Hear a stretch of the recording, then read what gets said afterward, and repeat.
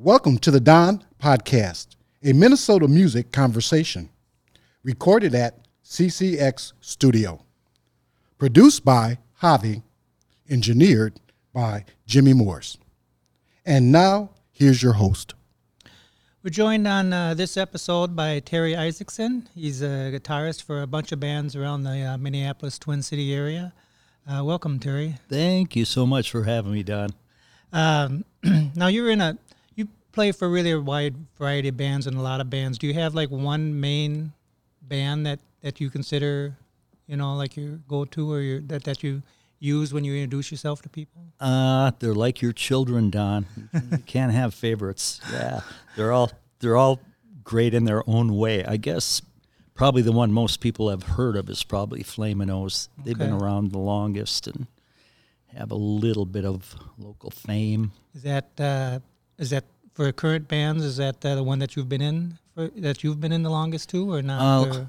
Let me see. That's a good question. I think it's been about 15 years with them. The cool thing about them is 2 months or so after I joined, they got inducted into the Minnesota Rock Hall of Fame.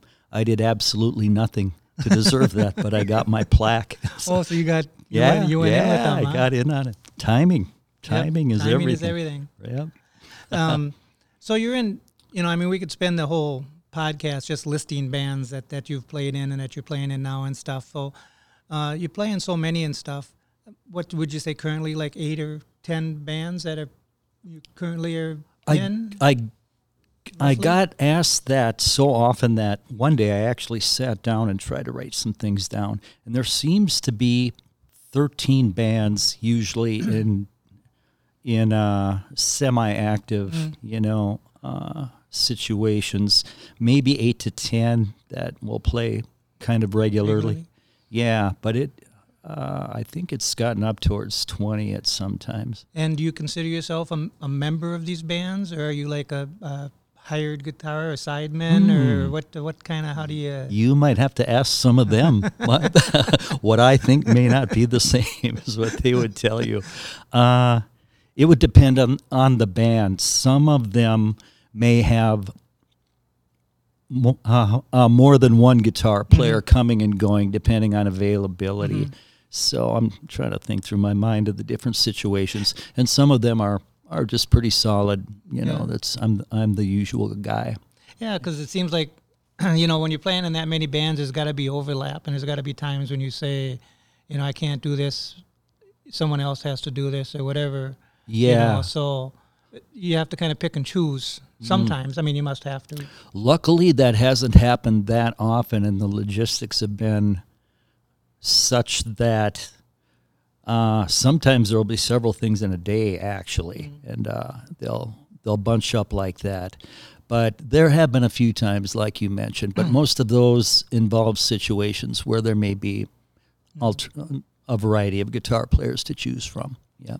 And then you've kind of set yourself up this way for being where you can play with who you want and play when you want, but more importantly, not play when you want, and not have to play with people who you don't want to play with. And that's important. Yeah, it is. But some people don't have that choice. You've kind of set yourself up as kind of a unique position that you're in, playing with so many bands, plus playing kind of who you want. You got to kind of be not only physically and mentally, but financially able to do something like that. Has that just come about, or have you is this a kind of a goal that you've kind of worked towards for, this is how I want to end, how I want to play, how I want to be in my career, at this point, this is how I want, what I want to be doing? A certain amount of stuff just kind of morphs like life in general. But I did actually make somewhat of a conscious decision at the end of my 20s that I would separate my economical life from my musical life. I played in cover bands most of my 20s, and it was a good experience, learned how to play in a variety of styles and things like that. But this funny thing crept in that I realized a lot of times the situations where I made the most money were often playing music that I didn't necessarily care for that much. Right. And early on, I was in a band that did mainly originals, and we'll probably hear one of their tunes coming up here. And they had an alter ego kind of a band that was a cover band, and the cover band always made more money than the original band. And I thought something's, the economics were having an influence on how you approach the art. And that's an age-old dilemma, I guess. But I did make the conscious decision about when I was about 30 years old. I had spent my 20s playing covers, and I thought, I'm not going to make musical decisions based on economics. So, and from then on, I tended to support original music songwriters and things like that, where I knew a lot of these situations weren't making a lot of money, but the music could be more satisfying. Right, but then you have to put a lot more work into it. Cover bands are pretty much run themselves, whereas original acts are a lot harder to book. They're a lot harder to, play, and you got to actually learn. You got to work at it. Rehearse. I mean, you're in a cover band. You're in there for about. I don't play an instrument, but I'm guessing after you learn the first 25, 30 songs, that's what you're playing. And you pretty much don't even have to rehearse. You just show up and play Smoke on the Water every night, That's about it. Replace a song or two from time to time. But original situations, hopefully if they're thriving and creative, they're recording from time to time and always writing and trying to come up with new stuff and trying to crank out the next project or whatever. So and that keeps it fresh and keeps it interesting and and playing in a variety of them. Every band, they'll go in cycles. A band will have a downtime for a while for every reason you can imagine. But playing with several of them, usually if one hasn't played or is in hiatus for whatever reason, something else will be happening. And the tricky part is to strike the balance. I think the old saying is, musicians are either not busy enough or too busy. So it's tricky to try to strike that happy medium. So let's start at the beginning here a little bit, and why don't you talk about some of the first bands, how you got started in music, and some of the things at the very beginning. Okay, just very briefly, without getting into too detailed, but I grew up in Wilmer, about 100 miles west of the cities, and ended up playing in bands around there since junior high. And there were places to play live music around then, back at that time. And so it was just a great school to learn how to do these things. And thanks to everybody from the home turf for always coming out to seeing those bands. And it was good schooling. What were some of the covers you were playing around then? Let me see. The style of music. At the start, I lived on a pretty cool street in Wilmer growing up, within about a 3-block radius on the same street. I ended up having a guitar teacher a block away, this woman who had an all-woman band back then in the 60s, which was unusual, and they would play in the garage, and they were great. I remember them playing Animals and stuff. And half a block down from them was probably the best band ever to come out of Wilmer. These guys who had a big influence on me, a best friend's older brother's band. And if we were cool and kept quiet, we could go down when they rehearse and sit in the basement. And, man, I soaked that stuff in. And but some of the earliest memory, I think our 7th grade party, we played Unknown Soldier by the Doors, complete with the execution scene in the middle. If you can imagine a bunch of 13-year-old knuckleheads doing that, scared to death, just first live performance, some of the first live performance. So it was kind of that stuff, thanks to some hip older brothers and stuff that we were able to hear some of the cool music. So it wasn't just top 40, poppy, bar, get the crowd to dance kind of stuff? I spent a lot of my 20s doing that. Okay. Yeah, much of my 20s was spent doing that. My timing wasn't so hot then because I got in kind of deep buying a huge PA and lights, and I had bank payments to meet every month. And so played what I had to get those payments made. And of course, right after I bought that stuff, a lot of places ended up getting house PA systems. So we were schlepping all this gear around. But so that was Huey Lewis, Bryan Adams era, kind of that era. I was doing a lot of singing then too. In fact, it was 9 to 1, 6 and 7 nights a week sometimes. And I ended up frying my throat out by the end of my 20s. I couldn't sing anymore. And that kind of forced me into sideman business, which was pretty traumatic at the time. But like many things in life, it ended up being kind of a blessing in disguise. I met so many people doing that and getting in a bunch of bands.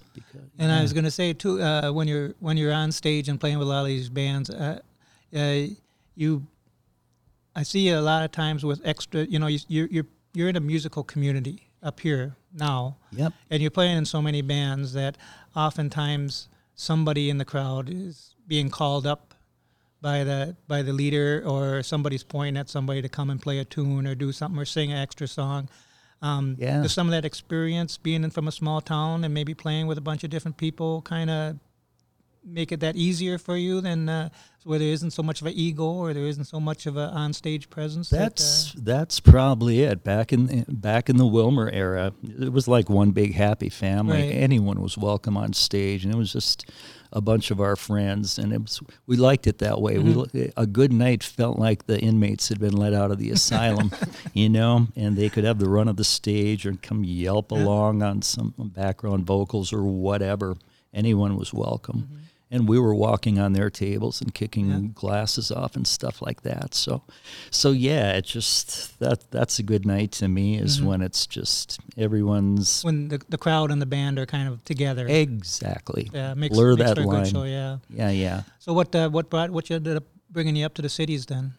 I moved here probably 3 different times through the years for different reasons, but the final time I moved up here was, I think, early 90s to go to the UMM. Okay. And I'd gone back to college when I was 30, and that was part of my somewhat hazy plan about keeping economics separate from my music and looking to do something else. I thought maybe I could be a doctor. But so you went to medical school then? Or I took pre-med. Okay. I took a few years of pre-med stuff, and organic chem was the death of me. And it occurred to me that even failing, if there's such a thing at rock and roll, it's fun. Yeah. Way more fun than failing at organic chem. You can have fun while you're doing it. So that was a bit of a revelation. Run Westy Run played at Northrop Plaza, and in the midst of my chemistry hell, and Kirk was climbing the scaffolding, and I had a revelation that, I used to do that. That used to be a lot of fun. And that kind of got me thinking towards, playing more in the cities again. Then how did you connect with some people up here then? Did you know some people, or did you just kind of... Here's my advice to some youngsters. I knew a few people, but, as guitar players, we can be a dime a dozen. And people will ask me, what can you do to set yourself apart? Get a rehearsal space, man. I moved into a big warehouse space, early 90s, 1 block northeast of Broadway and Central in North Minneapolis. And I rented it out to some different bands to rehearse. Most of them stiffed me, but that's okay. I met a lot of people. And we'd have like band showcases. And built a big stage, had big PA and lights, and it's scary having hundreds of people waltzing through your living room, so it was kind of foolish in retrospect, but met a lot of people that way. Okay. One time I ran into Curtis A., who I had met years before, and I knew he was doing the annual John Lennon tributes, and I knew that was a huge band, and I said, man, if you need a place to rehearse that huge band, I've got a pretty big room. You're welcome to use it. Okay. It would be cool. And so that's kind of how I got in with those guys. they threw me. I think they felt they had to throw me a bone. Right. So Well, so I would come up and play one song on acoustic guitar at the start. Now I don't get off the stage. well, that's what they call networking and stuff. But you got to have your Exactly. kind of a niche or you're in or somehow to get Yeah. to meet people, and you can't be shy too. You must not have been shy because you Well, must have been. Actually, I was. I don't have that really in your face go getter type of thing. It was just kind of morphed organically from meeting a lot of people, and I met the V Boys, Bobby V's sons. Got to be good friends with them, and I met some people through them that opened some things up. And yeah, it's funny to think about. It's the typical cliche about back in my 20s when I was really pushing hard and trying hard to make things happen, and picking up a phone and calling a club owner and booking a band was. Some people are really good at that, and it's not in my nature. Okay, I'd feel yeah. physically ill before I had to do that, but so after I turned 30, things just kind of morphed in an organic way, like I say, that way. I didn't really work hard at it. I had a huge rehearsal space, and that opened things up, and I just kind of met people. And some of the bands, their guitar player would quit, and they'd say, "Oh, sorry, but we got to split up unless you fill in and play guitar." And I needed their rent money Right. the few times they came across with it. So, so I said, okay. And then so was that when you were still doing kind of covers, or were you doing some originals, or what? How By did you go that from the time, covers to the originals? By that time, it was mainly original era. In my early 30s, when I went back to the U of M, I was playing in duos. I didn't know anyone else who was doing this. This sounds like the dinosaur era, but we had backtracks on cassette tapes, and we could, me and another guy could fit into rooms that were too small for bands. And so I never had to get like a, quote, real job or whatever during college era. I'd go back to Wilmer area and play in some of these places as a two-piece. But if you think about it, unlike CDs or other media, the thing about tapes is you have to play the same thing in the same order. I think it was 8 years I did that, wow. of the same songs in the same order, to where finally the help at some of these clubs, they would take bets on what song was coming up next. They had our set list memorized, But that was still doing covers then? That was cover era still, yeah. But at the same time, while I was doing that, I was slowly infiltrating into original situations in the cities, yeah. And then who did you start in with the originals, and where did you start I have doing? to think time-wise. When I first moved up here, there were hometown buddies that Mark Fitzsimmons. Hey, Mark. He was doing mainly original stuff. Got a CD out. The band was called Fitz, or the Fitz Men. And to their credit, they were doing original music, and sometimes around the Wilmer area, which wasn't really done back then. So he was always fighting the good fight, and a very inspired and passionate singer. Fitz, I hope you're good out there. Yeah, and those guys. So that was one of the original things I was doing then. And then kind of morphing into, I have to think about it here, Ginny Dodds, who you might hear later. That was one of the first things. Yeah, of course I'm drawing a blank a little bit here now, but yeah, some of the things I gave Don a list of a bunch of things I played with in case things like this would happen.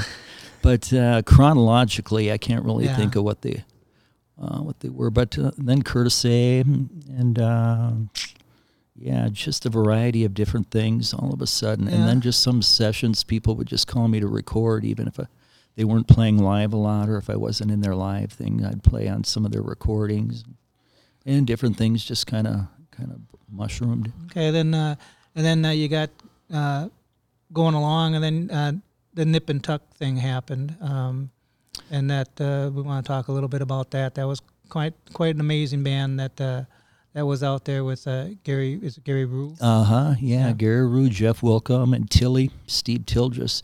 That's where regressing. We're going back about a decade from what we were talking about. Oh, okay. But I was 21 at that era. Oh, okay. So that was. So that was before. That was that was before any of this stuff that we had talked about. That was the second time I had moved to the cities. And Longhorn. So that was era. actually before the college days then, huh? Exactly, a whole decade before. Wow. Yeah, that was when I was just old enough to get into these places. Okay.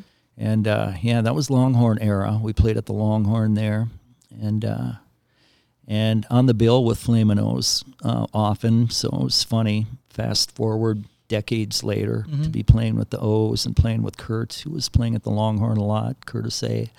And, I met a bunch of those guys from that era. They were a little bit older than me, but then I was back and forth to Wilmer. But when I finally moved up here for good, I still knew some of those guys, even though we'd been out of touch a bit. But then how'd you get introduced to them, and how did you... Let me see here. Nip and Tuck I met because a woman I knew was going out with a sound man of Thumbs Up. Thumbs Up had Curtis A. and a couple guys from Nip and Tuck, Gary Rue.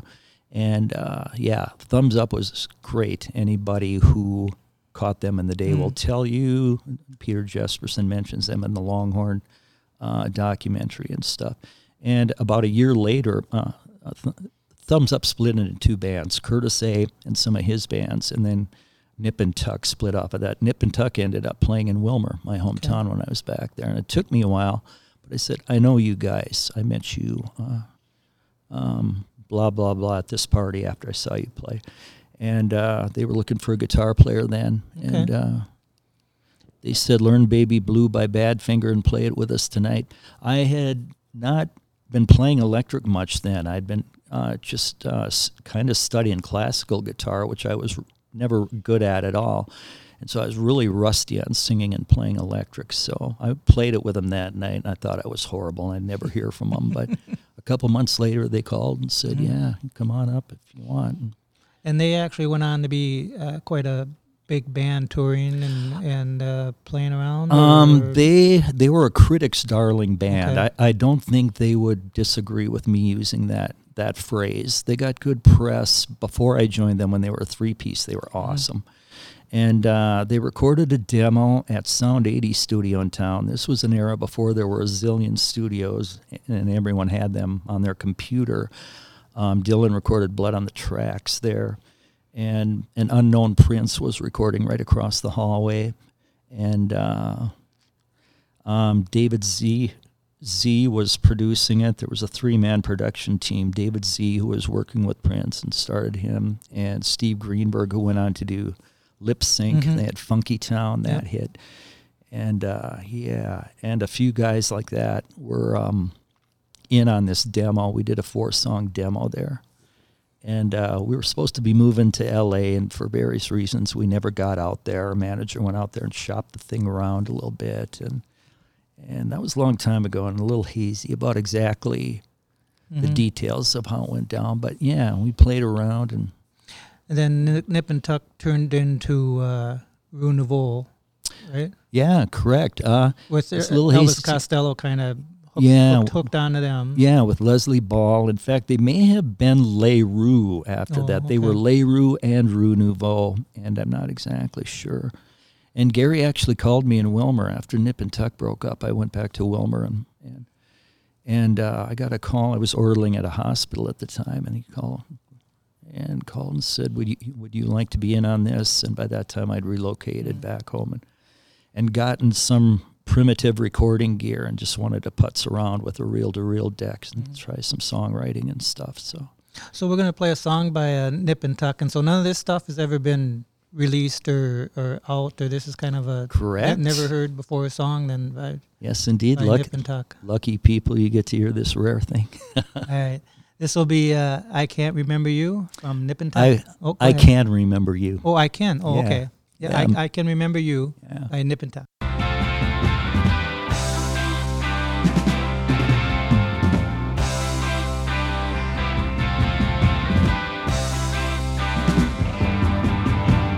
Packing up today, I'm heading for California.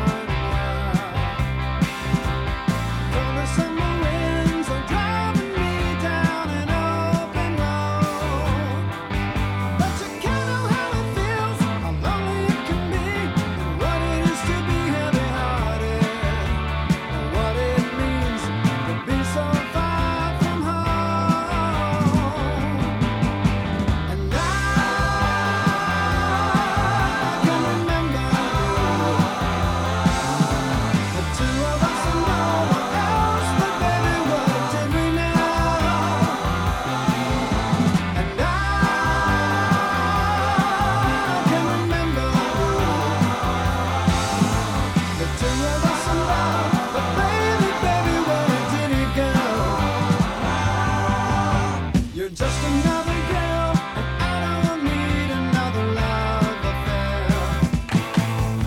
'Cause no one falls so hard, so fast, and I don't know where to go. But here we are again, and where do I begin? How do I pretend I need to be wanted? No one knows a feeling like I do. And I can remember you. The two of us and no one else, but baby, what did we know? And I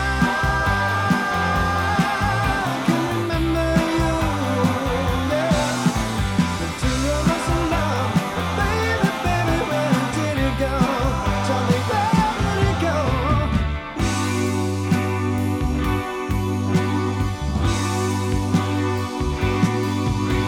The warmth of your voice and the touch of your hand, holding me close, hoping you'll understand.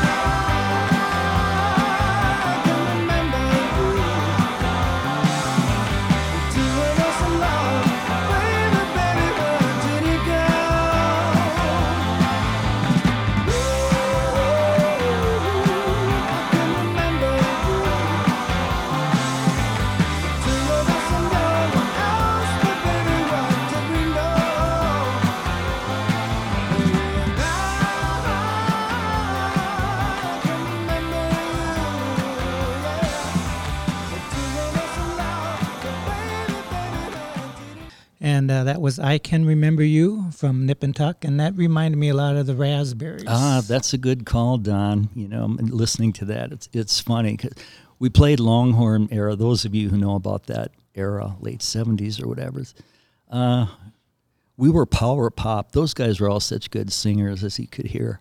We were doing all those vocal harmonies, and that's in the middle of Sex Pistols, Ramones era. So it was always a little tricky wedging us into that scene. But funny you should mention Raspberries, because if we did covers, it was Raspberries, Todd Rundgren, Beatles, Badfinger.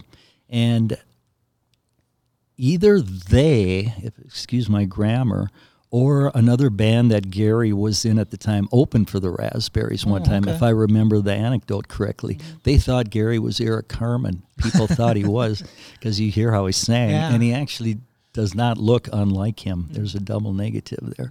But yeah, there was some kind of story like that where he was mistaken for the guy.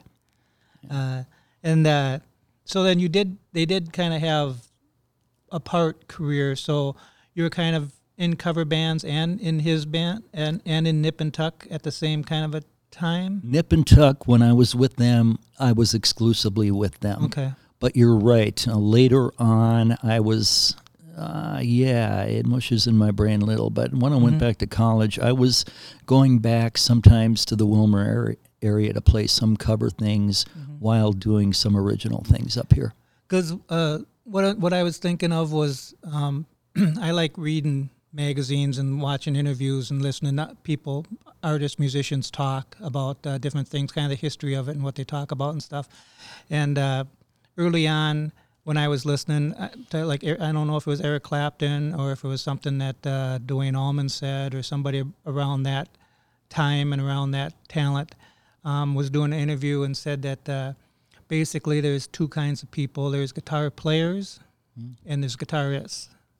Oh. And so there's a big difference between the two, and I was just wondering, is kind of you're a guitarist, so is this thank kind of you for thinking that. Is this kind of the point of turning from guitar player to guitarist to kind of kind of thinking I don't have to just play other people's music. I can do my own. I can kind of. These are thought-provoking things you're throwing at me, Don. It all seems like guitar college to me. It still does. And like we talked about before, and people say, well, okay, you've been doing a long time. When do you graduate? Of course, you don't graduate. Right. But the time spent in those cover bands copying songs that's not a bad thing. I'm thinking of Pretenders especially. Later on, when you're doing original things and you're in the studio, and Jenny Dodds will say, play something Pretenders-y. I know what she's talking about, and I can tap into playing Chain Gang or some of those old songs. But to answer your question, kind of, it was never that delineated of a thing where I thought, okay, now it's time to be a guitarist. But there is a point where you go, okay, you can emulate some of these styles. What's your own deal? Right. How can you make it your own deal? Yeah. Or can I even make it my own deal? Exactly. Which is a big deal, Yeah, and some people, and that's fine. They'll spend their lives perfectly happy playing cover songs, and that's great. There's nothing at all wrong with that. It's a constant learning thing. It takes a skill to do that, and it takes a skill to do everything else. Yeah, but you got to kind of know, what your skill is. You got to find your skill a little bit there too. Yeah. What is it that makes you unique and sets you apart, and what is your deal? And that's the thing that I'm constantly thinking about. And. It's just a thing that's in constant metamorphosis, and you're always hopefully developing new stuff. But at the same time, it is kind of nice to be able to adapt to a style and to be able to play in a variety of styles. Sometimes I wonder if it would have been better to just hone in on one specific style and just put all your time and energy into that. And I just like too many different kinds of music to do that. It's fun to have your hands in a bunch of different stuff. Keeps it interesting. And so for this is when I'll bring this up. Then you must have, with all the different bands you play and all the different styles that you play, you must have a lot of different equipment, because you can't just take the same guitar and the same amp and go out and play rockabilly and Dead and whatever else you're playing. So how do you? I mean, that's got to be a little bit of a financial burden. It also has to be storage. It has to be knowing what instruments and what amps and what tone, what sound goes with what band, which is part of having an ear for music. How does that all? How does that all mix in? How do you keep it? How do you keep it straight? It's a disease, is what it is. The gear thing.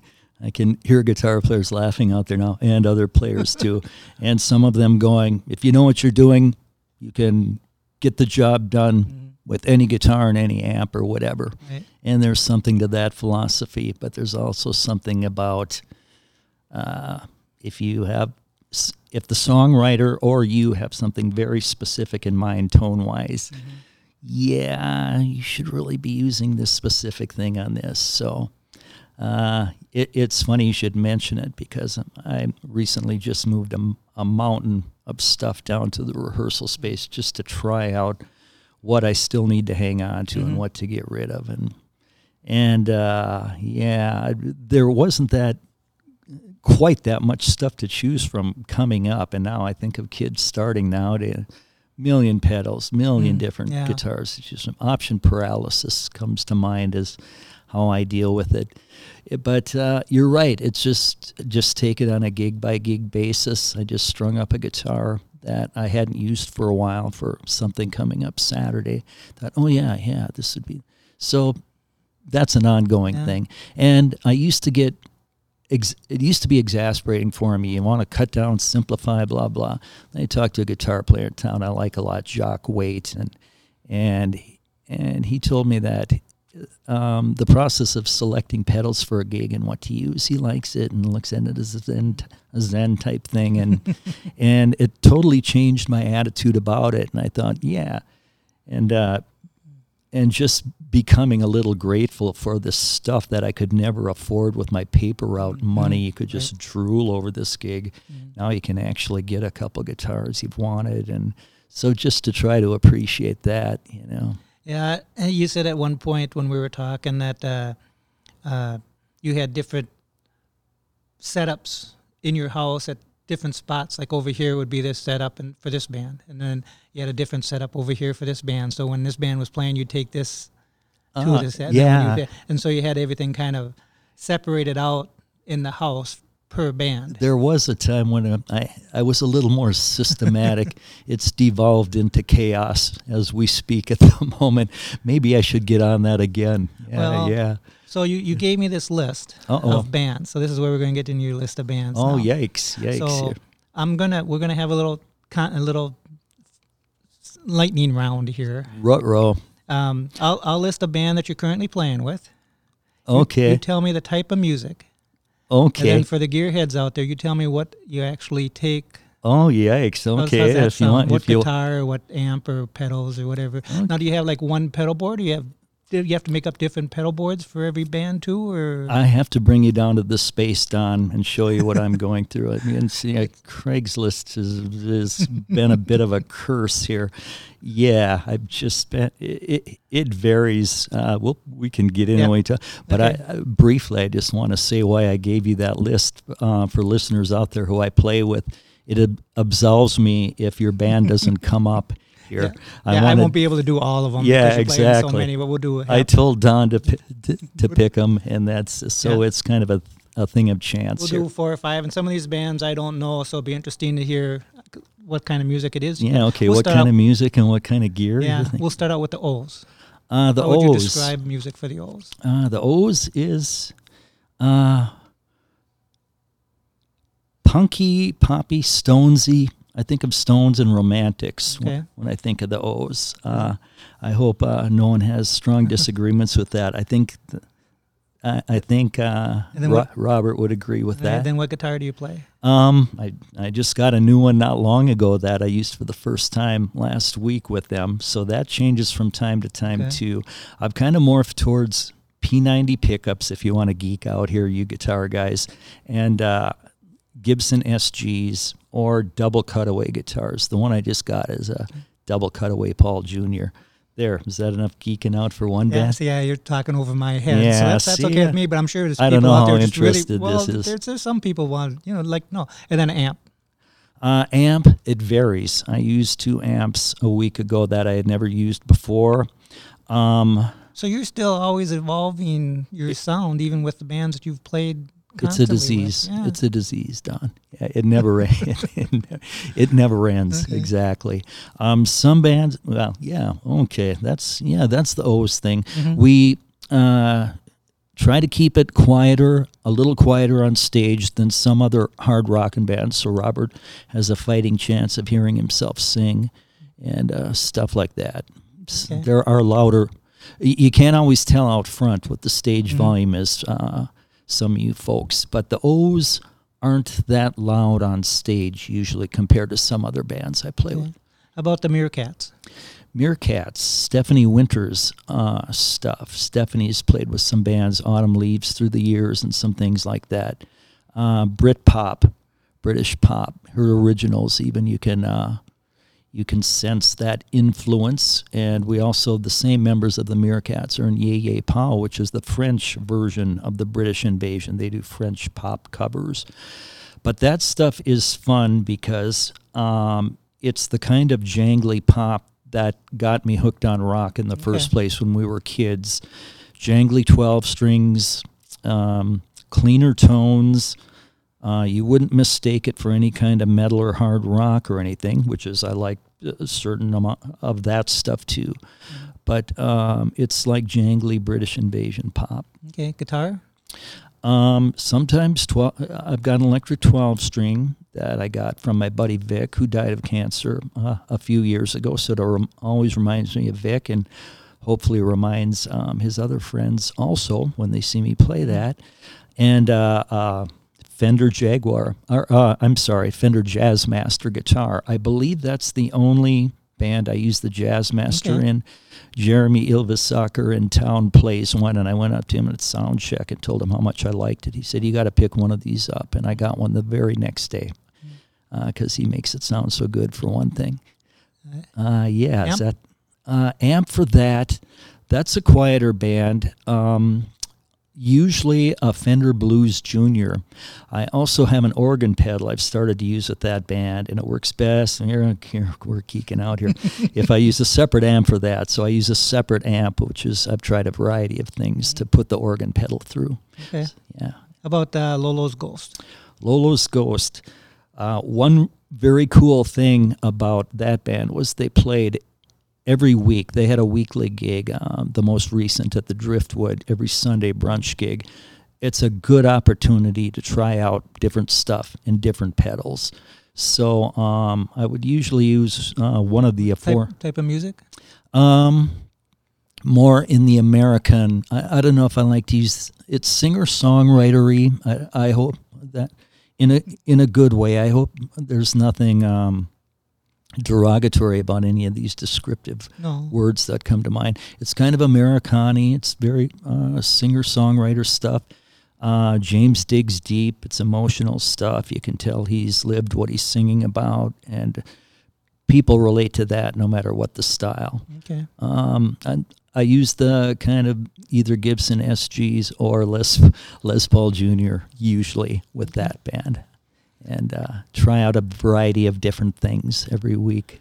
All right, we'll go with the next one. Will be an interesting one because it's Super Lux. And Super they're Lux. more of a studio. They don't play live, so they're more of a studio. So does that change? Exactly. things? Yeah. You know, that was such a fun session.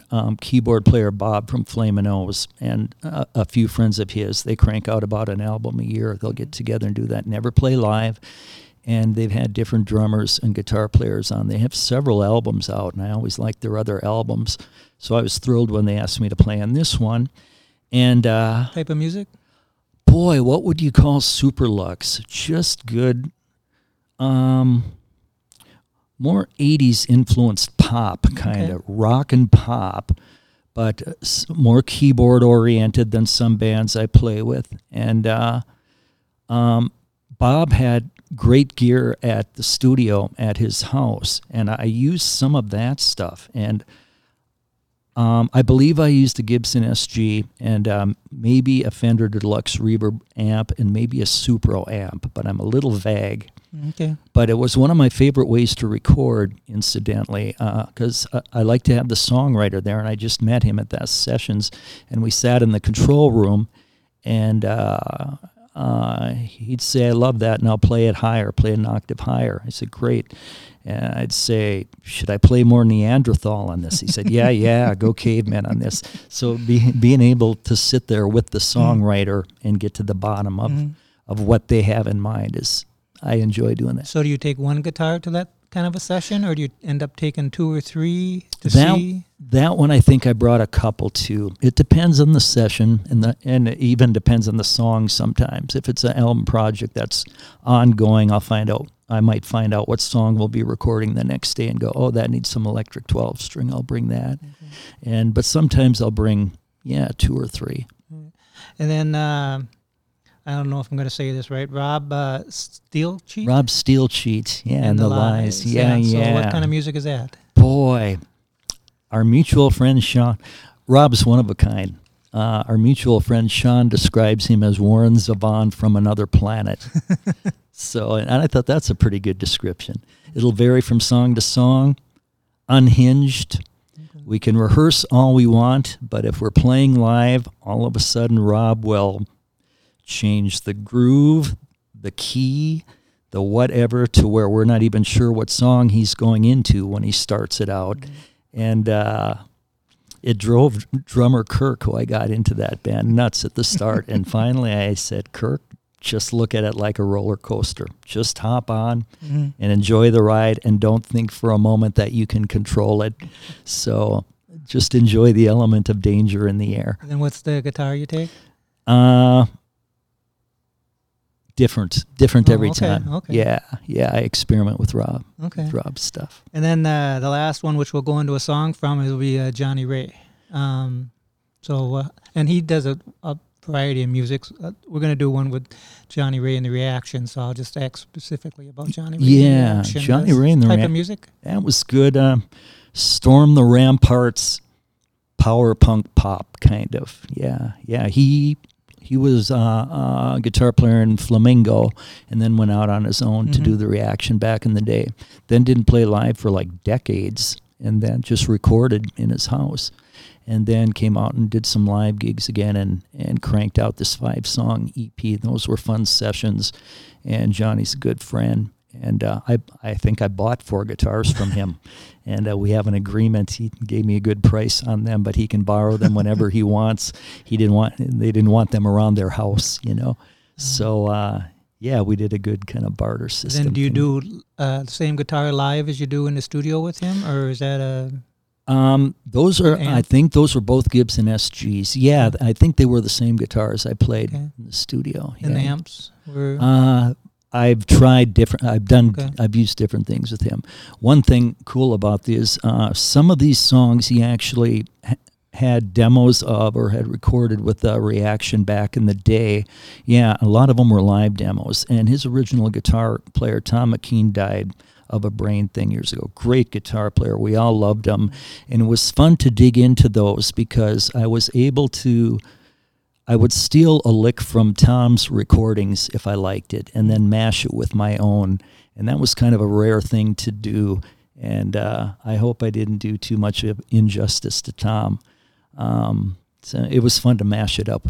Okay. Yeah. So this will be a song from Johnny Ray and the Reaction, and this is Out Like a Light.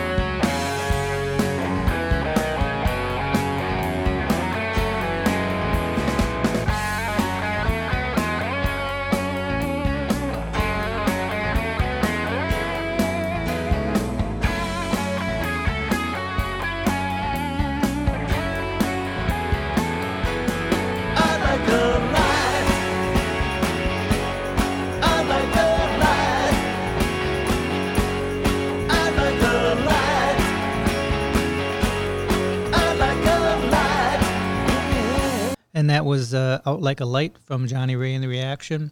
And you said you did pretty much all the leads on that. This is one of the few bands that you do all the leads with? Yeah.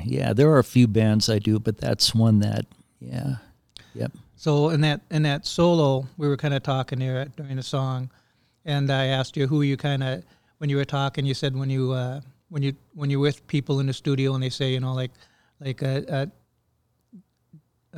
Ginny said, you know, she wanted like a Pretenders feel, and the guy from Superlux said, you know, he wanted kind of a Neanderthal feel. What was so this solo, was this from somebody, or how did you that one solo?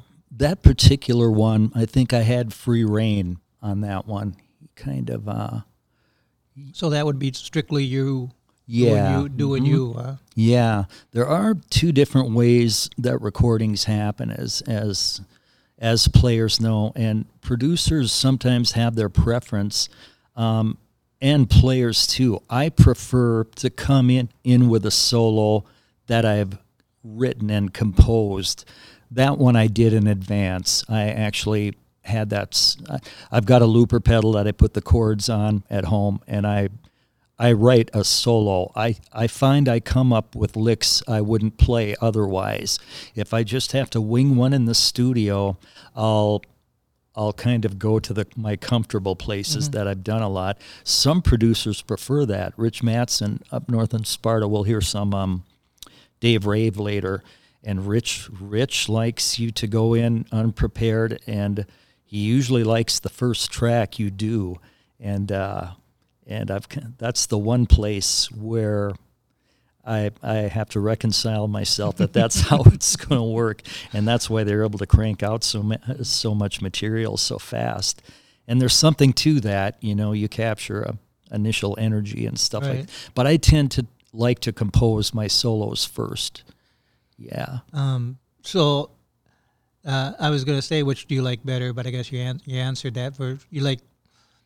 It puts a lot of pressure on a guy to go in and say, just go ahead and wing it and see what happens. But you got to be pretty talented to be able to pick up what's going on in the studio and then go along with it and then match what's going on too. I mean, that's a different feel.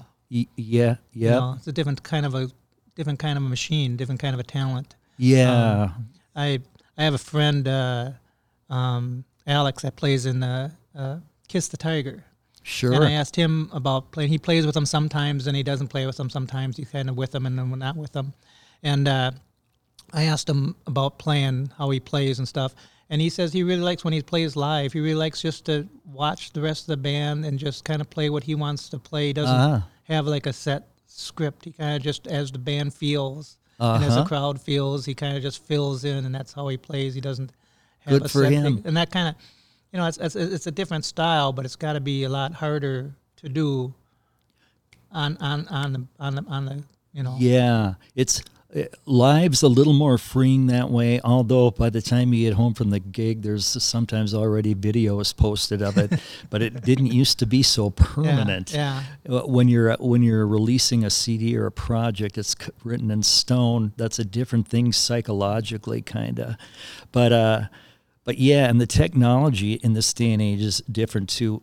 We just did a Curtis A album, and I had to do a solo. Good God, it was 9:30 a.m. and it was a hard rockin' tune, and I assumed they were going to cut and paste it together from.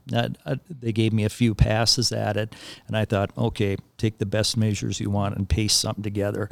And then it came out here. I saw I got the mixes of it, and they took the first solo. They said, no, that's the one all the way through, and I was a little bit mortified, but they seemed to be okay with it. So sometimes you're not always your own best judge of it, you know, of what they want. Sometimes you've got a very definite idea about, and it'll be totally different than what the songwriter has in mind or the producer. But bottom line to me is you got to respect the songwriter. They're the ones who agonize through the writing process. So.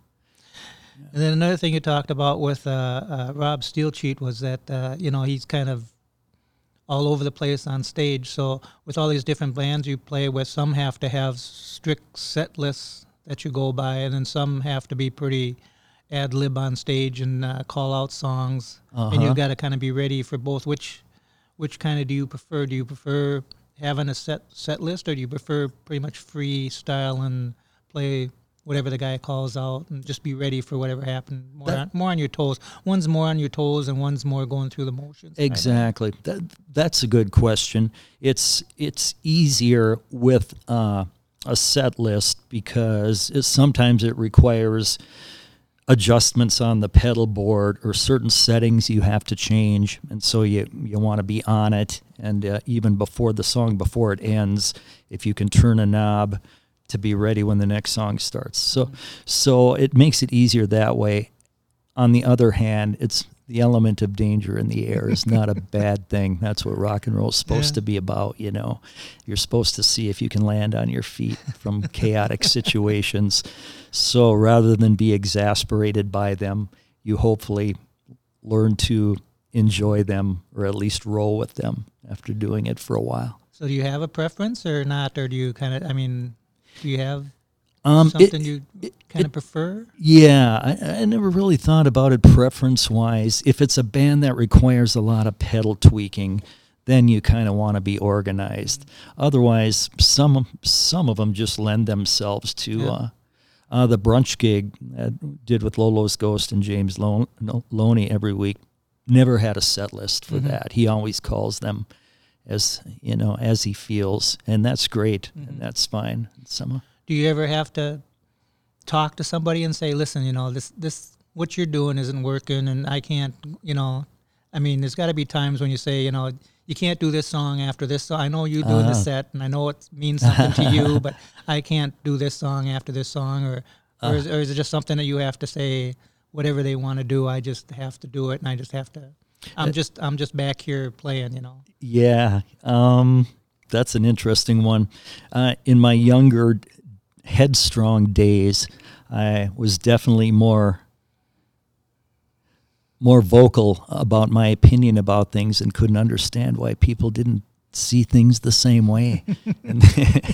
and hopefully you learn to be flexible the more you do it. And like I say, especially respect the songwriter. Every situation is so different, and you have to suss out who is open to that kind of thing. Not only the things you mentioned, but different parts or different ways to play or sing something.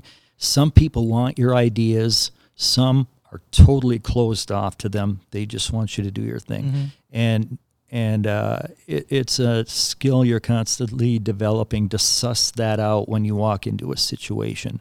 If it's people you played with for a long, long time, obviously you kind of find a comfortable thing, But sometimes walking into a situation where you don't know the people that well, that's something you better suss out pretty fast, or it's going to get ugly, But and then you're in so many bands, so you do have so many personalities that you're not going. If you're in one band and you kind of know the set list, you know what you're going to play, you know what kind of music it's going to be, you kind of gear up for that and go. But you're with so many different people, different emotions, different types of bands, and not only the songwriter and the leader, but the other people in the band, that you've got to kind of be ready for almost anything when you go. You're a member of that band, but you just got done playing the night before with some other guy that's, anal retentive, and now you're with some guy that's just flying off the handle, and your emotions have to change a lot between those two, You got to suss out every situation. Yep, they're all unique. But that's got to take a toll on you a little bit. You got to, you're not always in the same mood as the singer of the band, That's true. So a lot of times when you're playing with the same band, you can kind of feel just when you walk in the you're back in the door. same groove. Right.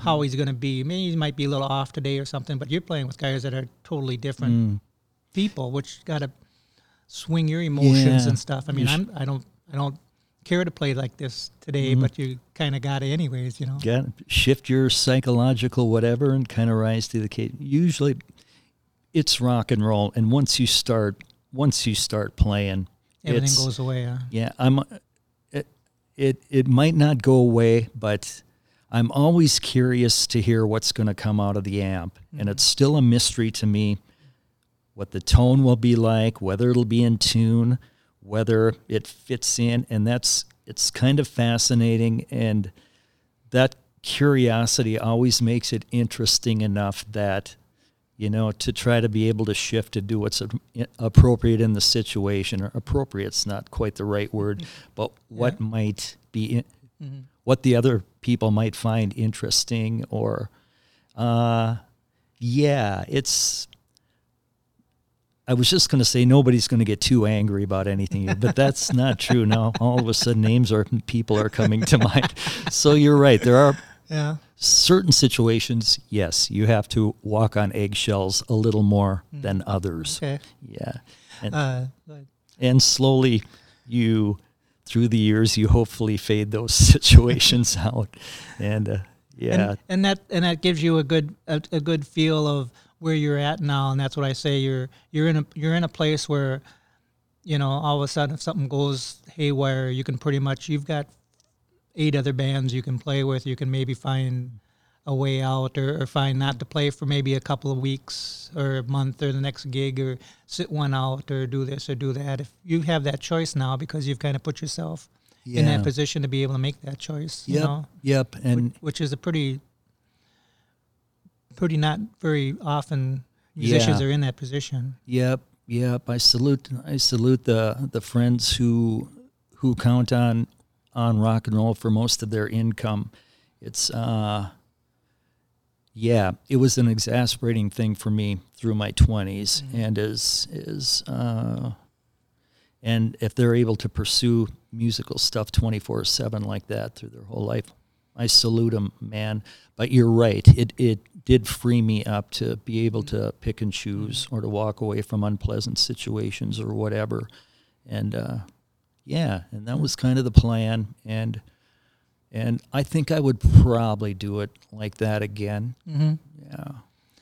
The next song we're going to go into is one from Jeannie Dodd. And I always pause when I say that, because I want to call her Jeannie. And so there's always a little pause before I say her name. Oh, Jenny. good for you. Yeah. Jeannie Dodd.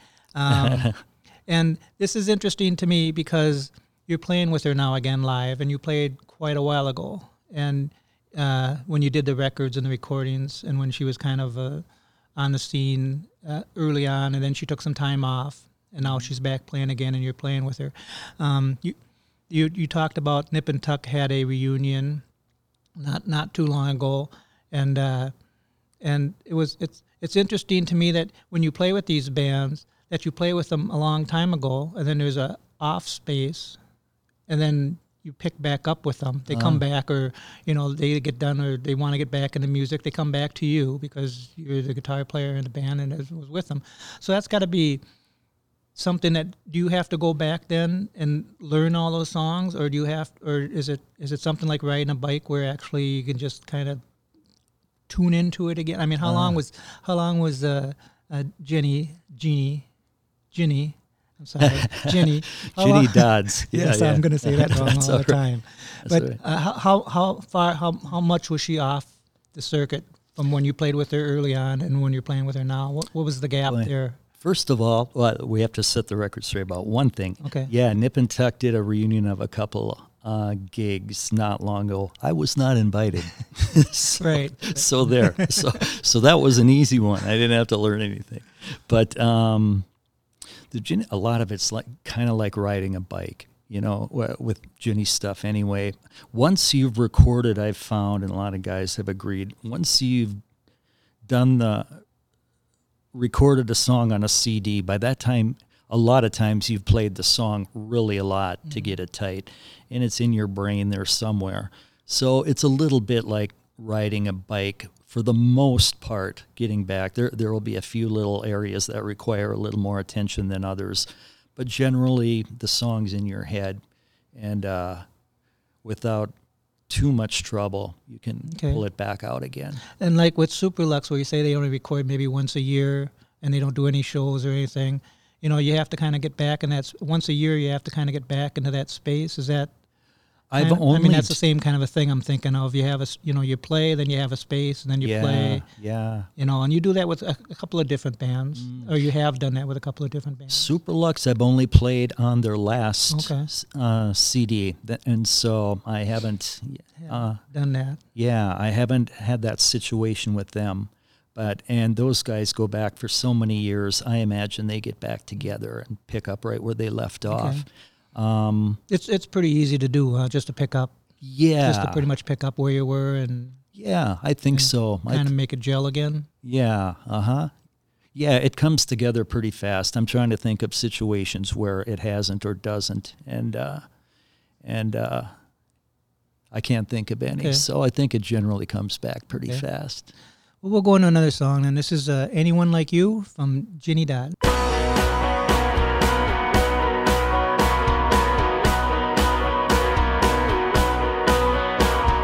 I break down over early photographs,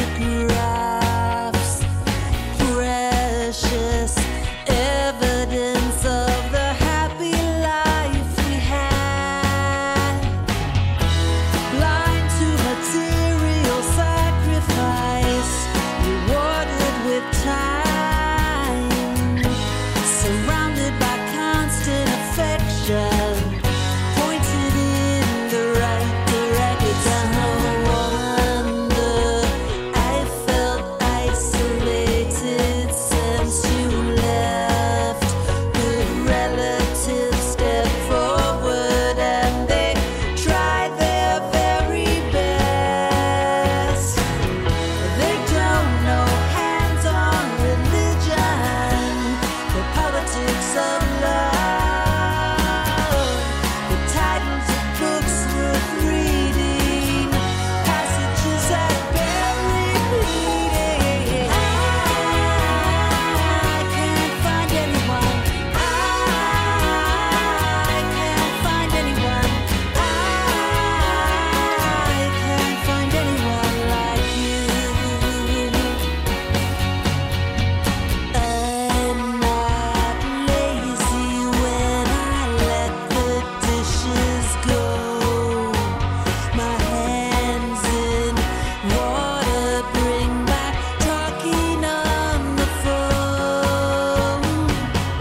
The original language of children, the small things in the day, heavy chains of jealous lovers. You're the place I'd run for cover. I can't find anyone. I can't find anyone. I can't find anyone like you. They ask me why I'm lonely when the streets are crawling with people and the world is full of surprises. But I look for love and can't find it with anyone. Oh,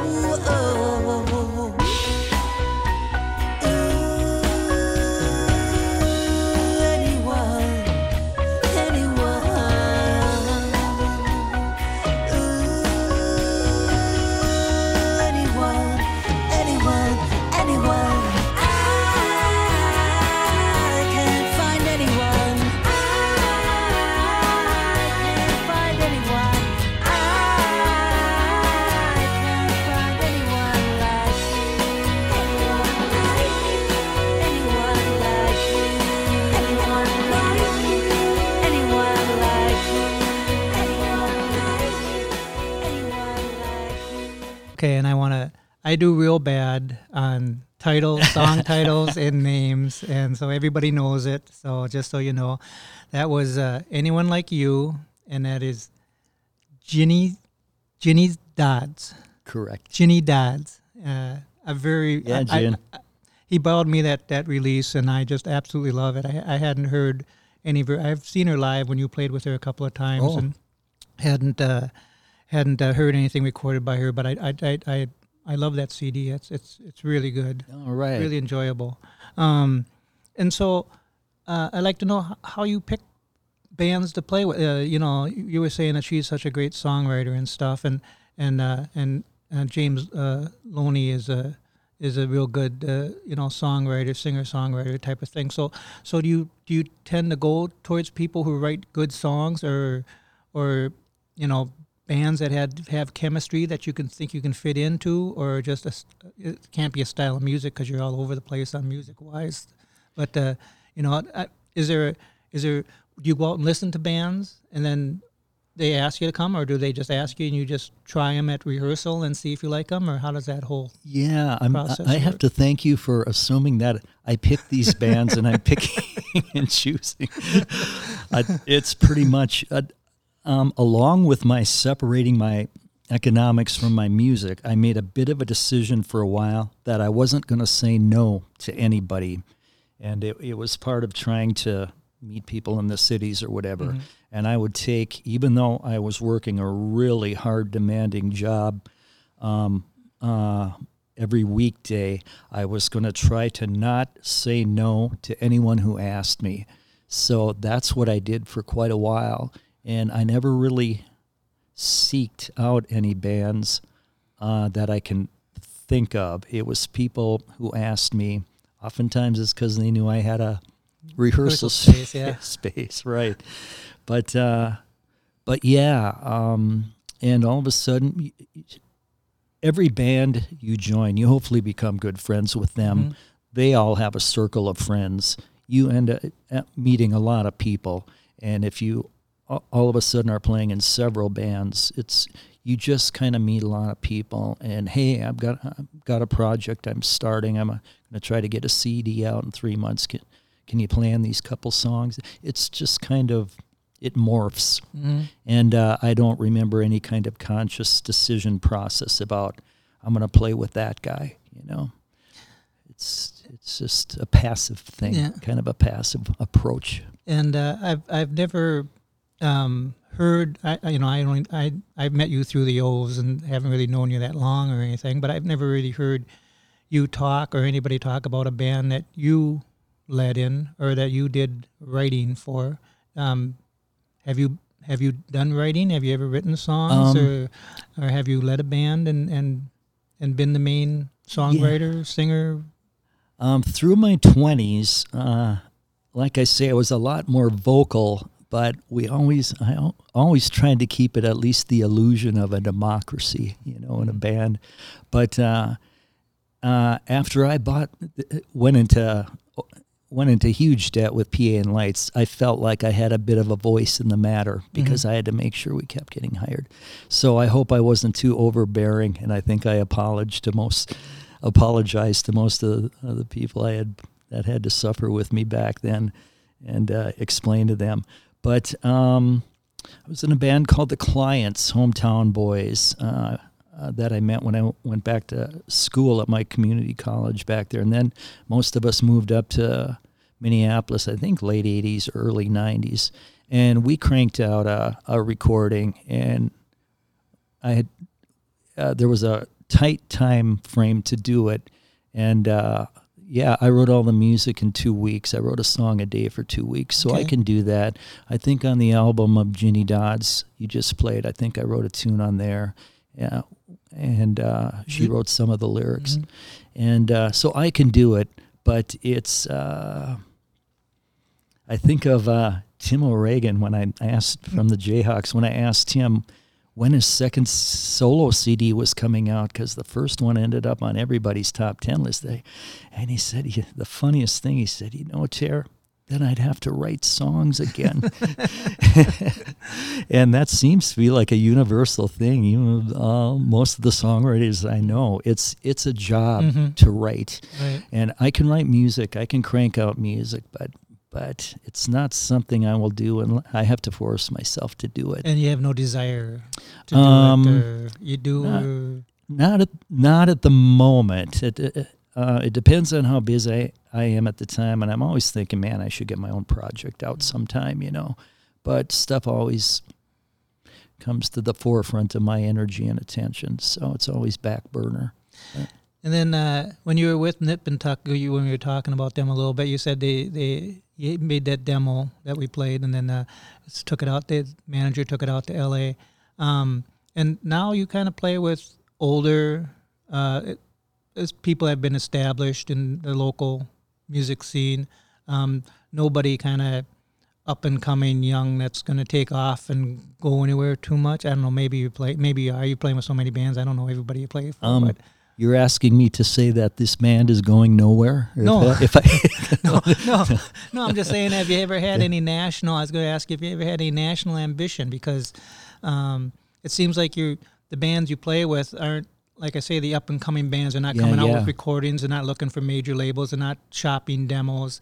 There are a lot of singer songwriters that have been around for quite a while, pretty much set in their ways. I mean, someone like Robert, who has been in the limelight. I know I've talked to Robert and from the Flamin' O's and Bryn from Flip, and you talk to those guys, they say, we've been through the mill. We've done it. We were there and we did it, and I don't want to do it. I would never want to do that. It was great at the time. I wouldn't want to go through that again. Sure. Just all the traveling and all the kissing butt and all the playing and all that kind of stuff.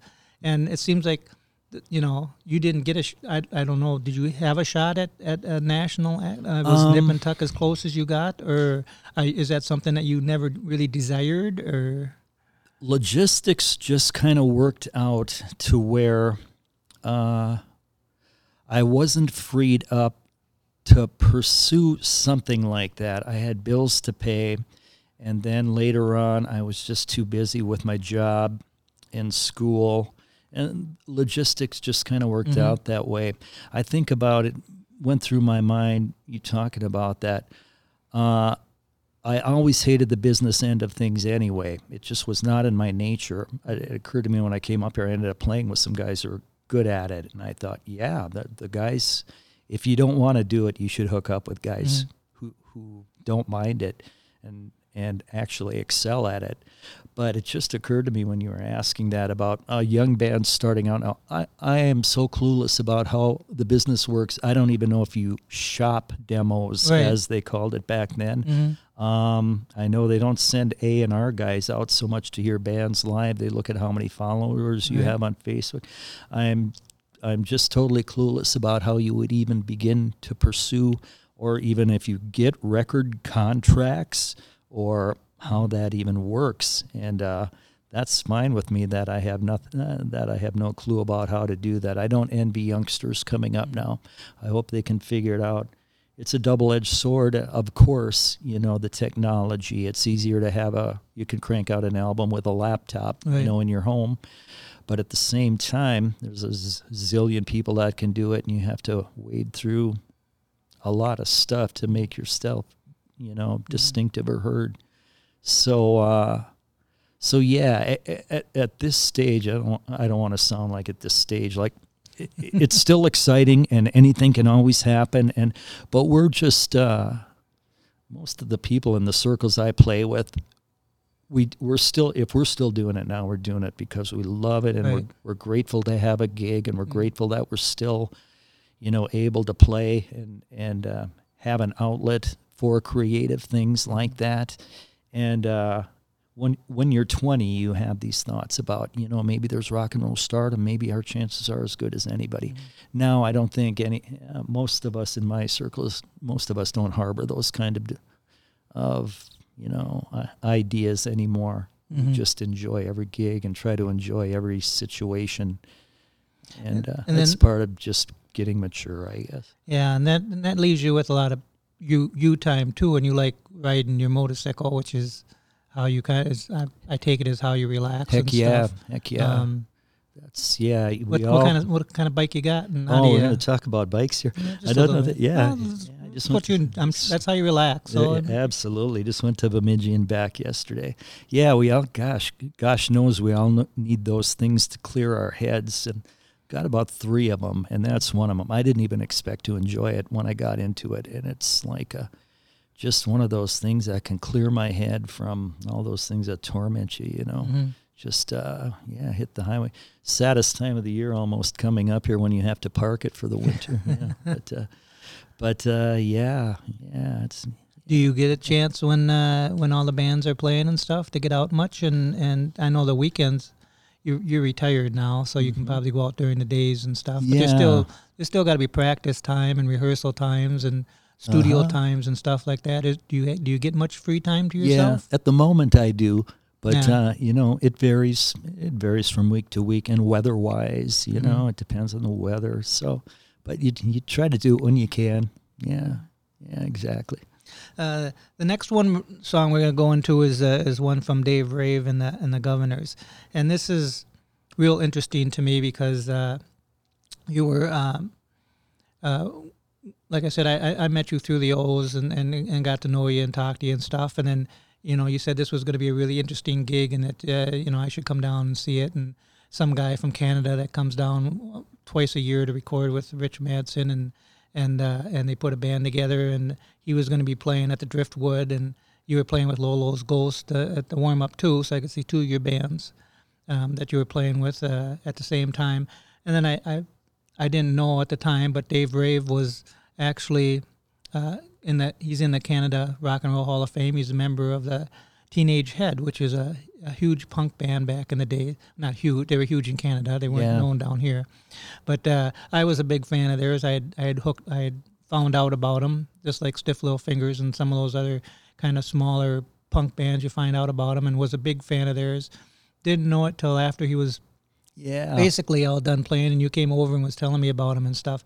And so I was really interesting to see him and to hear him play, and then what he actually does for his records comes down here twice a month. Talk a little bit about Dave Rave and that's a whole different experience from all the other stuff that you do. That it is, yep. That is. I remember that night, and it was so cool that when you put it together, who he was, and that you were a fan, and and it was a great show too. I mean, I was blown away by it too, so I made it just that much better. Yep, Dave is cool. Hey, Dave, I hope you're okay.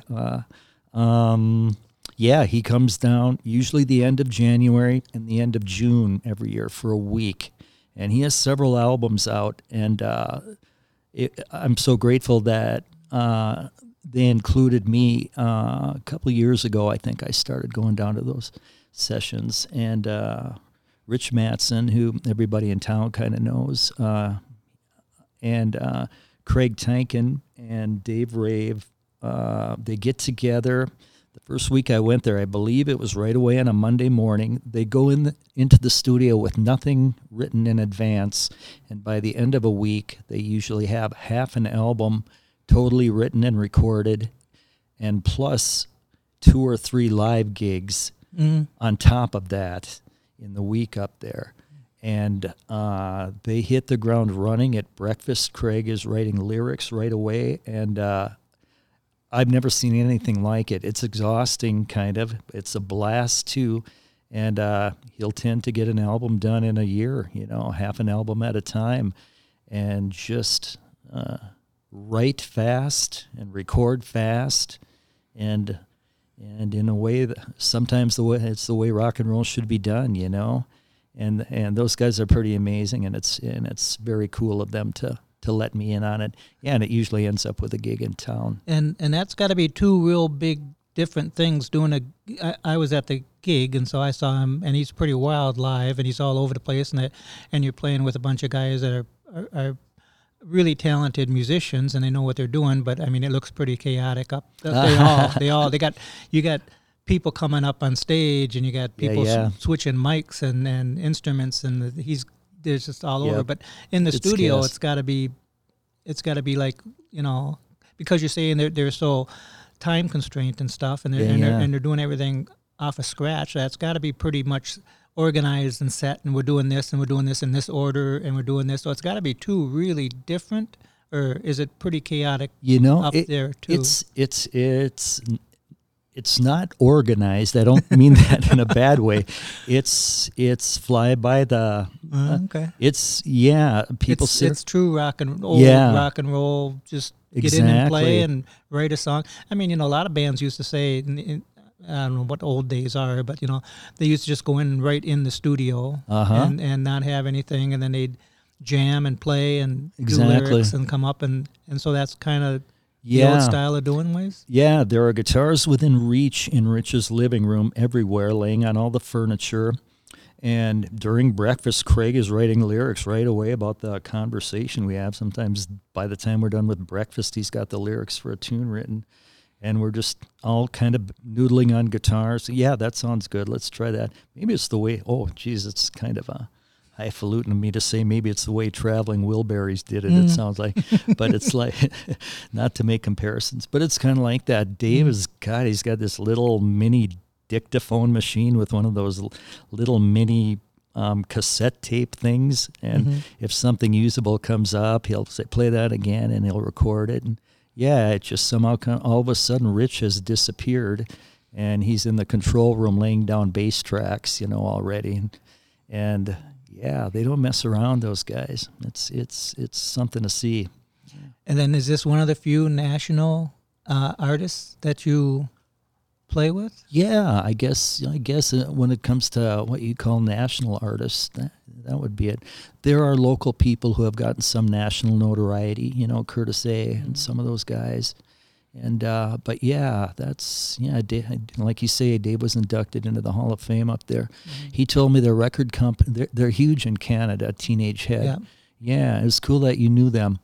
But Dave said their record company didn't have distribution in the States, Right. so they never got promoted down here. They put out, I don't know who it was, somebody put out like a 4-song EP of a couple of between their second or third album, and I had actually bought their second album. The first one's really hard to get. The second one is the one that I found. I don't know, I must have heard somebody playing it on the radio or heard somebody playing it, but then I went out and seeked it out. And then just after that, this kind of 4-song, but it fell flat down here. It just wasn't very well done, and it wasn't. It was pretty much a major label put out of a band that shouldn't be produced like that, and so they really never made it here. But I actually drove up to Toronto to see them Good for play you, once, man. and they were well, not just them, but they were. There was a big festival up in Toronto called Heat Wave, and it was Talking Heads. It was a huge festival of new wave people when they were first just breaking. Talking Heads, Remain in Light, B-52's second record, Elvis Costello's second record just coming out. They were playing songs off of stuff that hadn't come out yet. The Pretenders was still with the original band. Wow. And they were all playing together. And then Teenage Head was playing, but they couldn't announce it because they had played in the club and they had a big riot. Really? And the club wasn't big enough for the people, and so people were trying to get in, and they were busting out the doors, and they had fights in there, and so then all of a sudden they couldn't be booked. They could play, but they couldn't announce to where they were playing. They couldn't announce it, I see. So they were playing. Everybody kind of knew they were playing at this thing, but they couldn't actually announce them, put them on a bill. So then I found out. Word of mouth. And so it just made it that much more that I knew that it was to be the one time. Exactly. Oh, that's a that worthwhile trip. Yeah, man. so it was really a worthwhile trip. I'm really glad I went. I'll mention that to Dave. So it was really interesting for me. A little story for me anyway. Very cool. But so it was great that, when you said that that's who he was, I was really excited to actually see him play, down at the Driftwood and hear his music, and he is so good. Oh man, Really, like I say, really we great. do. Yeah. Anytime, if you ever get, and I don't know, you say he plays, but no, he's never announced. I don't know how you'd ever find out. They just, that he comes down for the 1 week and then they just pick up something, and it's really not announced too much, or unless you're in the know, you really don't know. Everyone. Yeah, Rich's studio is up in Sparta on the Iron Range up north a ways. So we usually come down for the Saturday, maybe sometimes a Friday, Saturday, and play. But it kind of gets announced on social media at the last minute or something. There are people who follow him now here because they expect him twice a year. Right. But I was going to say, we usually do one rehearsal gig up there in this little place in Virginia, and it's usually to very few, if any, people. It's kind of like a live rehearsal. But Dave will be doing the worm on the out into the crowd and walking on the tables and just giving it he's- everything he's got, no matter what. He's So. a great live. If you get a chance, go out and see these guys live. Yeah. It's a great deal. This will be Nowhere to Rumble, and this is Dave Rave and the Governors. Here we go.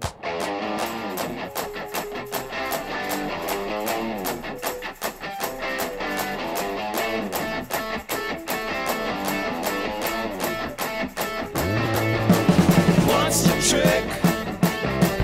Do you still hold that grudge? You already left us. You needed so much. Could you lead the charge? You could be the judge. Nowhere to rumble. Nowhere to rumble.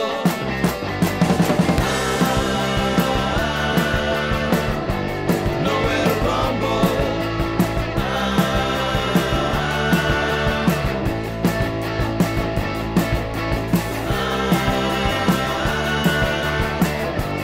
You could be the judge.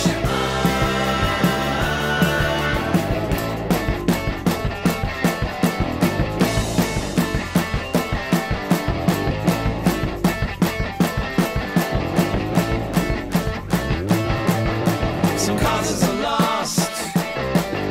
A place where no one goes. Nothing but the dark side. I wouldn't mention that. Focus everyone. Are you safe where you go? Nowhere to rumble. Nowhere to rumble.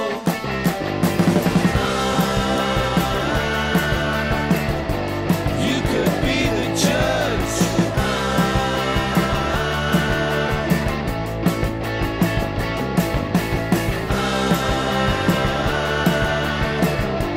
You could be the judge. Nowhere to rumble.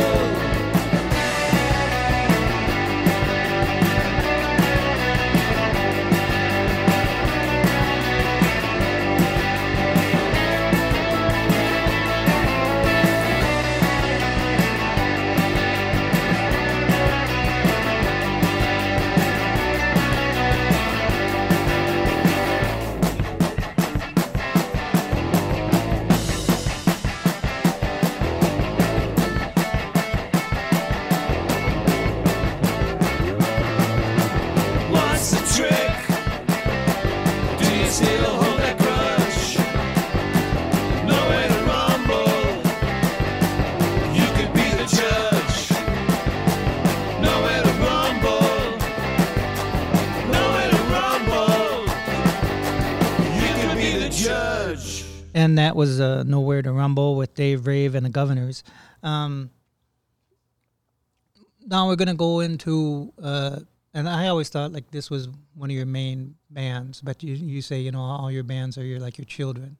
So you're, but I always, I met you when you were with the O's, and then before that you were with Snaps, which is another one of Robert's bands. How long have you been with Robert as far as the two of you playing together? Man, I wonder if it's been 2005, maybe 15-ish years since the O's. The Snaps were running concurrently, I believe, somewhere along the line there. But yeah, I think it's been 15-ish years. And then how did you meet up with Robert? He came. I knew him back in the Longhorn era when we were playing in Nip and Tuck, but I hadn't really talked to him or seen him for ages, decades, and I don't know how I got pointed out to him, but it was at First Ave. I don't know what we were doing there, but he came up to me and said, "Are you the guy who played on the Ginny Dodds CDs?" And I said, "Yeah." And he had some solo songs written that he wasn't going to use in the O's. They ended up being in the Snaps stuff. He said, "Can you do some of that on my stuff?" And I had just gotten some home recording computer software I was learning how to use. And he came over with an acoustic guitar and sang a few songs in there. And then I just glommed on a whole bunch of parts just to learn how to use the gear, and dropped him off a CD one time where he worked. And I said, "Here, I put some stuff on it, but I'm just experimenting, learning how to use it." Yeah, and so... And you've been with him for quite a while. Is this the longest you've been? I think I asked that earlier, but is this the longest you've been with somebody, or kind of With someone partnered up? constantly. Yeah. That could be 15 years straight, except for hometown buddies that I grew up playing with since junior high. We put in a long time. Yeah. But yeah. then how Kurt did- to say it's been a long time with Kurt too. How did it kind of morph from the snaps into the Flamin' O's? Did he actually end Flamin' O's for a while, or was it? No, they were both going going at on the at the same same time. Yeah, and So they it was were just two different kinds of music. two different kinds of music. Now the O's will do a couple Snaps tunes. There are a couple Snaps tunes that have worked their way into Flamin' O's sets sometimes. But even before Snaps, even before I was in the O's, he usually had I don't know if you would call it an offshoot band, but I think there was the Robert Wilkinson band for a while, and I think the O's were still going then. I'm not sure. But he's like Johnny Ray also. They'll have a different style of music that isn't necessarily in the groove of the O's or Johnny Ray and the Reaction stuff. Johnny Ray's got another thing called New Union music now. And I don't know if this stuff's more, if Americana is the right term, but it's a little more singer-songwriter, straight ahead, kind of like that, rather than punky power pop or something. And then I was going to say, too, that you kind of took over Johnny Ray's spot in the Flamin' O's. I mean, he was the second guitarist. Yeah. Not taking over his spot, but he was the second guitarist. Yeah. And then now you play with Johnny Ray and with Robert. Oh, so, yeah. I mean, there's a big connection kind of between the whole Flamin' O's family there. Yeah, it does feel like a family. Plus you played with Snaps and then the Flamin' O's, and then, like you said, with the Reaction and with his new band, New Music Union, Yeah. which is just a studio band that probably will never play live. New Union music, yeah. New music. Does that? Do you think that your variety and that you can play a lot of different things kind of makes it so these guys can bring you in and then do a lot of different projects with having the same guitarist? Kind of gives it a common feel of not having to bring in two different kinds of personalities, two different kinds. They know what you're going to do. They know what you can do, what you can't do. Do you think that kind of plays into your ability to kind of Adapt? or just to keep busy and have people know that, you're reliable. You can come in, you can do different things. You don't have to, you can go in different directions. If you go in different directions, you don't have to change, or you don't have to, Yeah. you can do this. Just gives you a common feel. Yeah, there might be something to that. They're aware of what I sound like at this point, and they know what I can and can't do. And I'm just very grateful to anyone who will find my racket useful, So yeah. And is there something? This would be interesting. I just thought of this. But is there something that you can't do? I mean, is there something that kidding, man. somebody's put you in a spot and you said, well, I can't even, I wouldn't even try that, or I can't. I mean, it seems like anything you'd even try, you would give it a shot. Even if somebody asked you anything, pretty much you give it a shot. But I'll give it a shot, man. Yeah, absolutely. But there are players who excel in specific styles around, and I'll say, man, you need to get this guy for this. This is his deal. I can not exactly fake it, but I can do something. But you really want to call this guy because this is exactly what he does really good. Certain players are more specialized; they have their definite thing. Right. So if I'll always give it a shot, but if I really hear some other guy playing this, I'll say, man, if you can give him a shot at this. And you play in so many bands and so much that it must be, now I'm not saying that you're famous or that you're the most popular person in the world, but when you go out, You can say it. when you go out, when you go out and stand in bars and watch people play, a lot of people know who you are. And so you must have to talk to a lot of people. I mean, you pretty much can't go too much out to the bars and just sit by yourself and listen to music. There's always, whenever I see you, there's always somebody talking to you, always somebody coming over saying hi. You just know so many people, and like I say, you're in so many bands, and you have so many fans that know who you are and like you're playing and stuff. Do you get time to go out and just listen? I mean, I've never seen you at a national show. Do you go to any national concerts, and do you get a chance to actually sit down and listen, or is there a constant line of people coming up saying hi? Well, thank you for making me sound like such a happening cat, Don. But I don't know.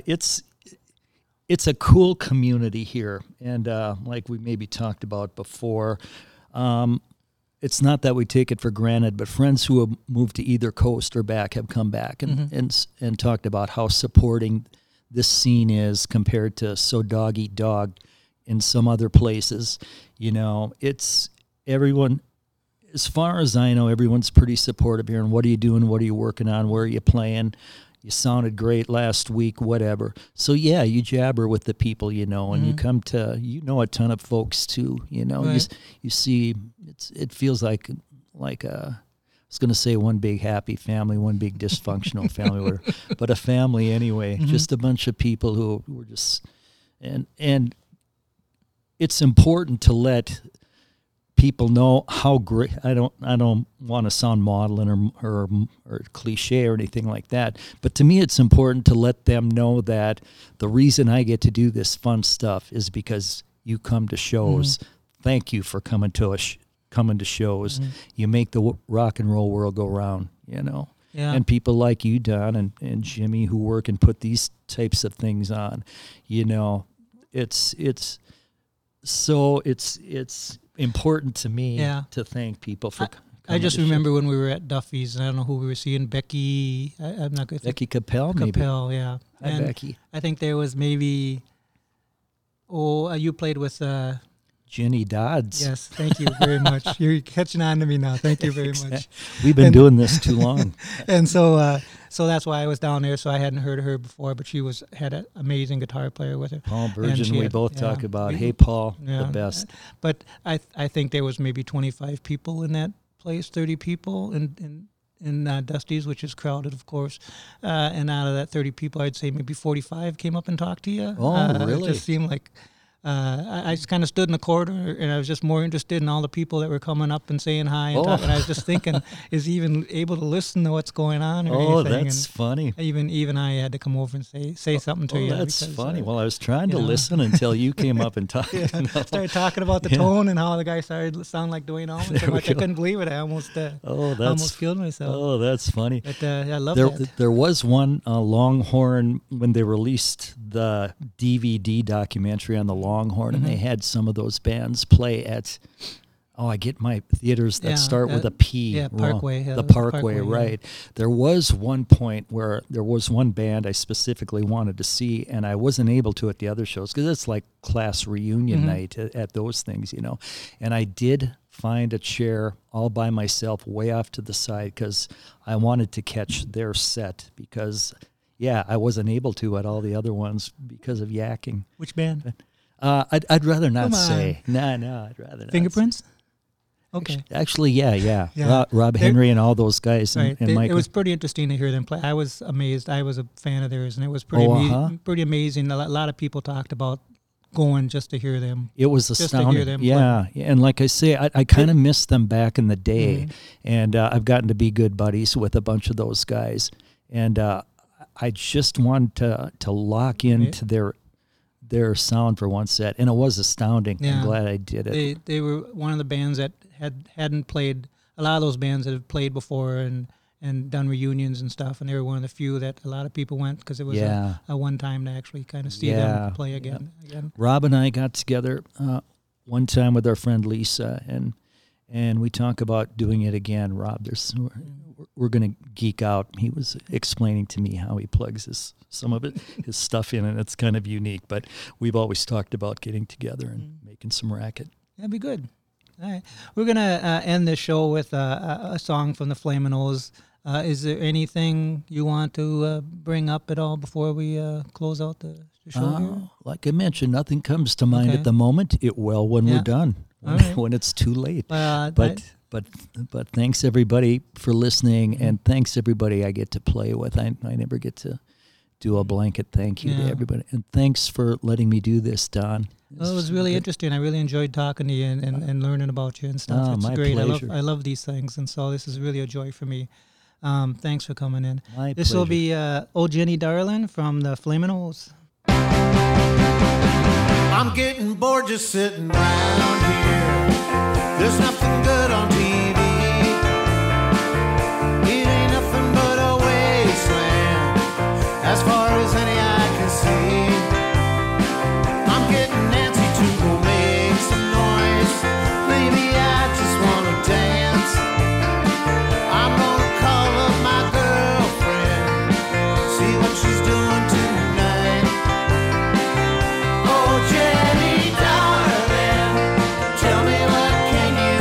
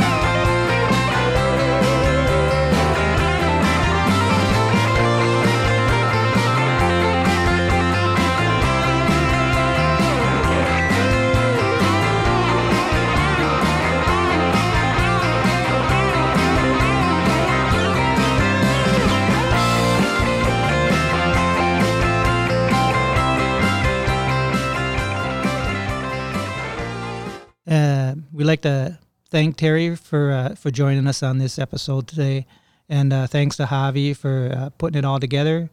Jimmy for running the board. You can hear this episode again or any past episodes of the Don Podcast anywhere podcasts are available. And thank you for listening.